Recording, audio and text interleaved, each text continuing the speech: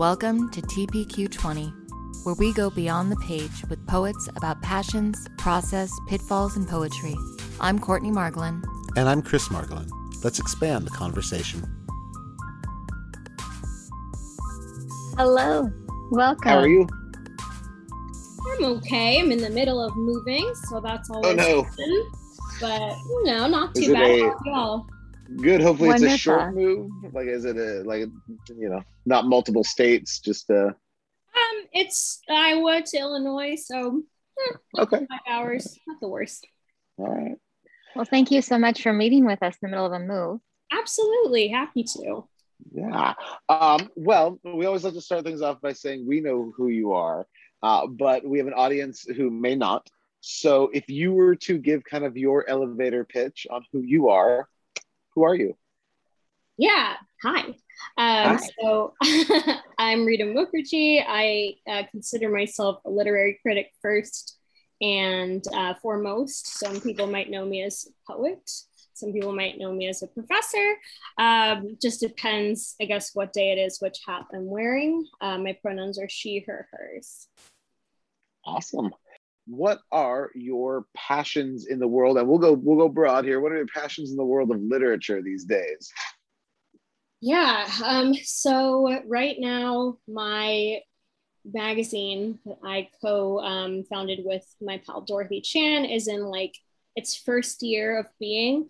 And so we're officially a 501c3 now. So it's so exciting to just have that nonprofit status. And so we've been editing and curating during this strange global peril that we're all in. And just putting out the call for the magazine that I always wanted to be reading, that I always wished existed, and seeing what comes when you call for those people is so exciting. That's definitely what has me most hyped right now in the literary scene. I joined Twitter probably a year ago. Questionable choices. Welcome to Hellfire. Wow. It's an interesting place, isn't it? It's just as lively as everyone says it is. Go figure. So I noticed in the context of talking to other writers, talking to other magazines on there, I was really struck by how many folks were pre-college. And that was something really cool. I don't get to meet a lot of people who aren't in college or very much done with college. So seeing that our kind of, I guess I'll say broadly our 14 to 18 crowd was very visible, very active, not just, in a micro way, but generally getting a lot of traction and getting some features in some really notable places. That was excellent. So I'm trying to really put in the time and the labor to figure out how we can better equip our young writers to do what it is that they want to do and do what they're already doing. They're already participants in, the submission process and stuff like that. So that's who I'm really excited about, especially as an Asian American person, seeing younger AAPI femmes and women putting out chapbooks and stuff, that gives me a lot of joy. And I've had the good fortune of being able to publish some of these excellent writers. And it's just cool being part of their process when they're at that stage, because there's a lot of choices you can make as a writer. There's a lot of choices you cannot make as a writer. And I want to keep pushing on those parameters, because there's so many ways to do it, right? Definitely. Absolutely. There are so many ways to do it. And that kind of takes us to our next question. And looking at process, what is a writer, or even as an editor and supporting some of those writers, is part of that writing process? And how do you prepare yourself? And do you have any special superstitions or rituals that you go through, or maybe even that you've seen in some of your writers that they go through? Yeah, definitely. Definitely. I have a lot of rituals, tons and tons of rituals. Probably one of my most important ones is to get a glass of something very, very, very tall and non-alcoholic, and keep it close by, because once I sit down, I'm not going to get up for a long time. Something that I find really unacceptable in the lit world is turnaround times for submissions. And it bothers me because so many editors are writers themselves, and they know the pain of like, it's going on 8 months and nothing's moved and I'm really tired.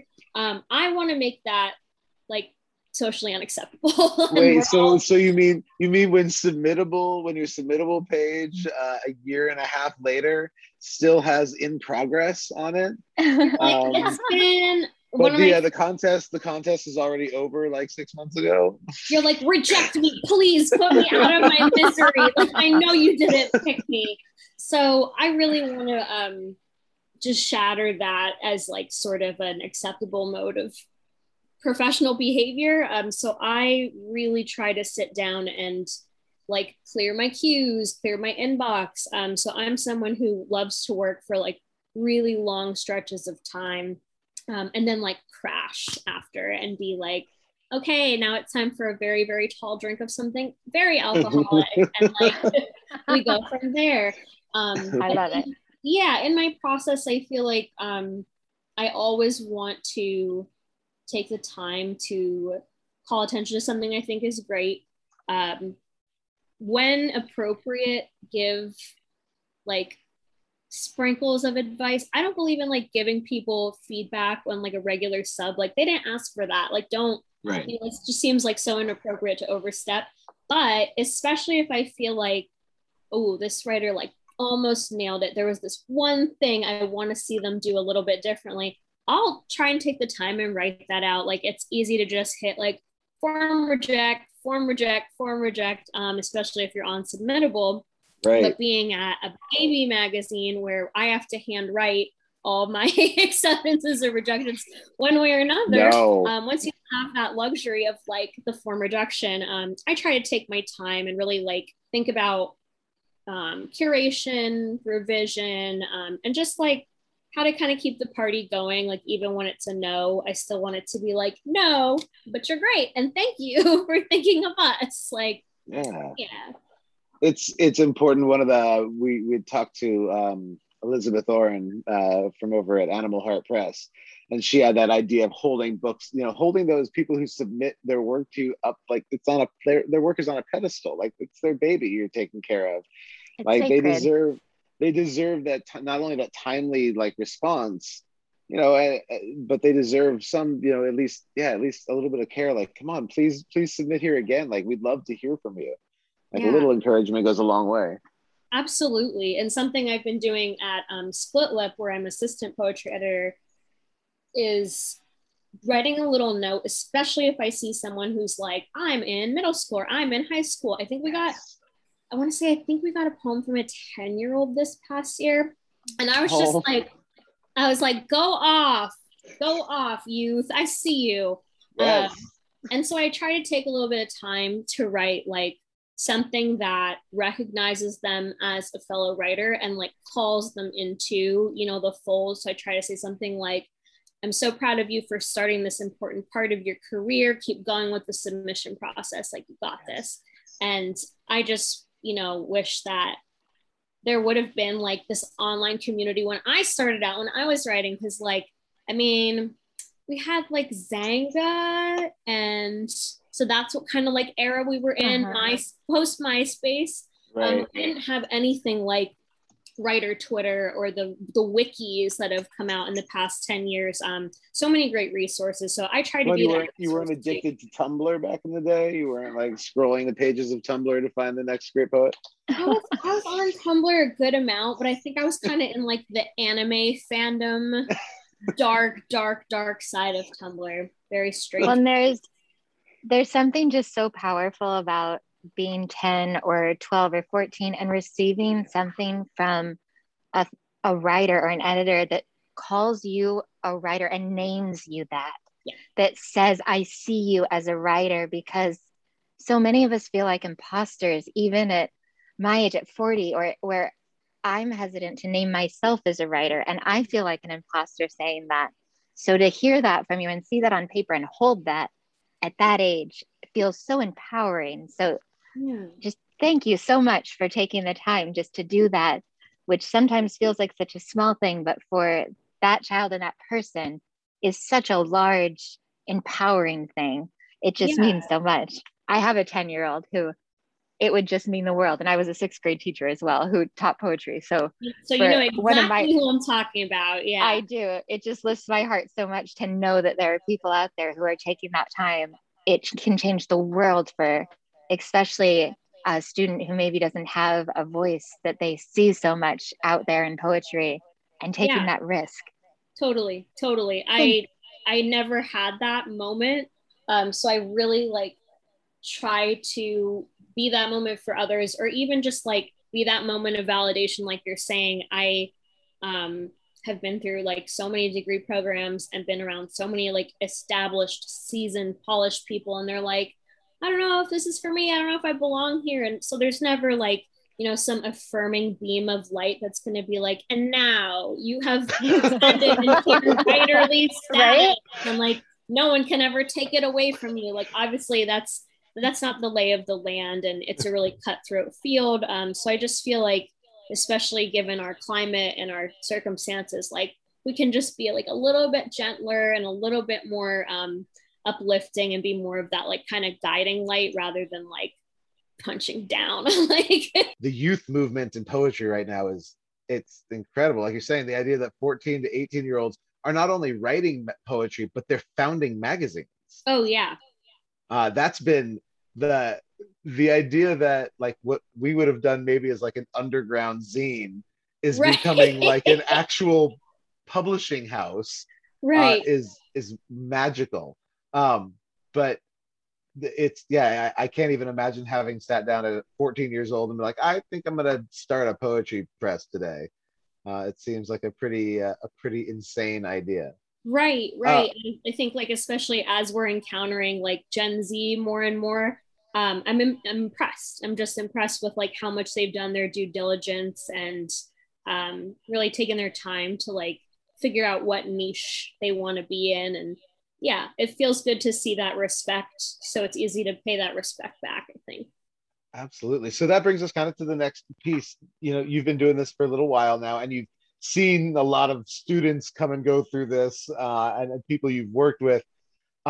There are obviously countless pitfalls when it comes to like the world of writing and thinking that you're going to, you know, make a living off of writing. What have you seen along the way as kind of your pitfalls and your struggles, and how have you overcome them? Or maybe how have you worked with your students to overcome theirs?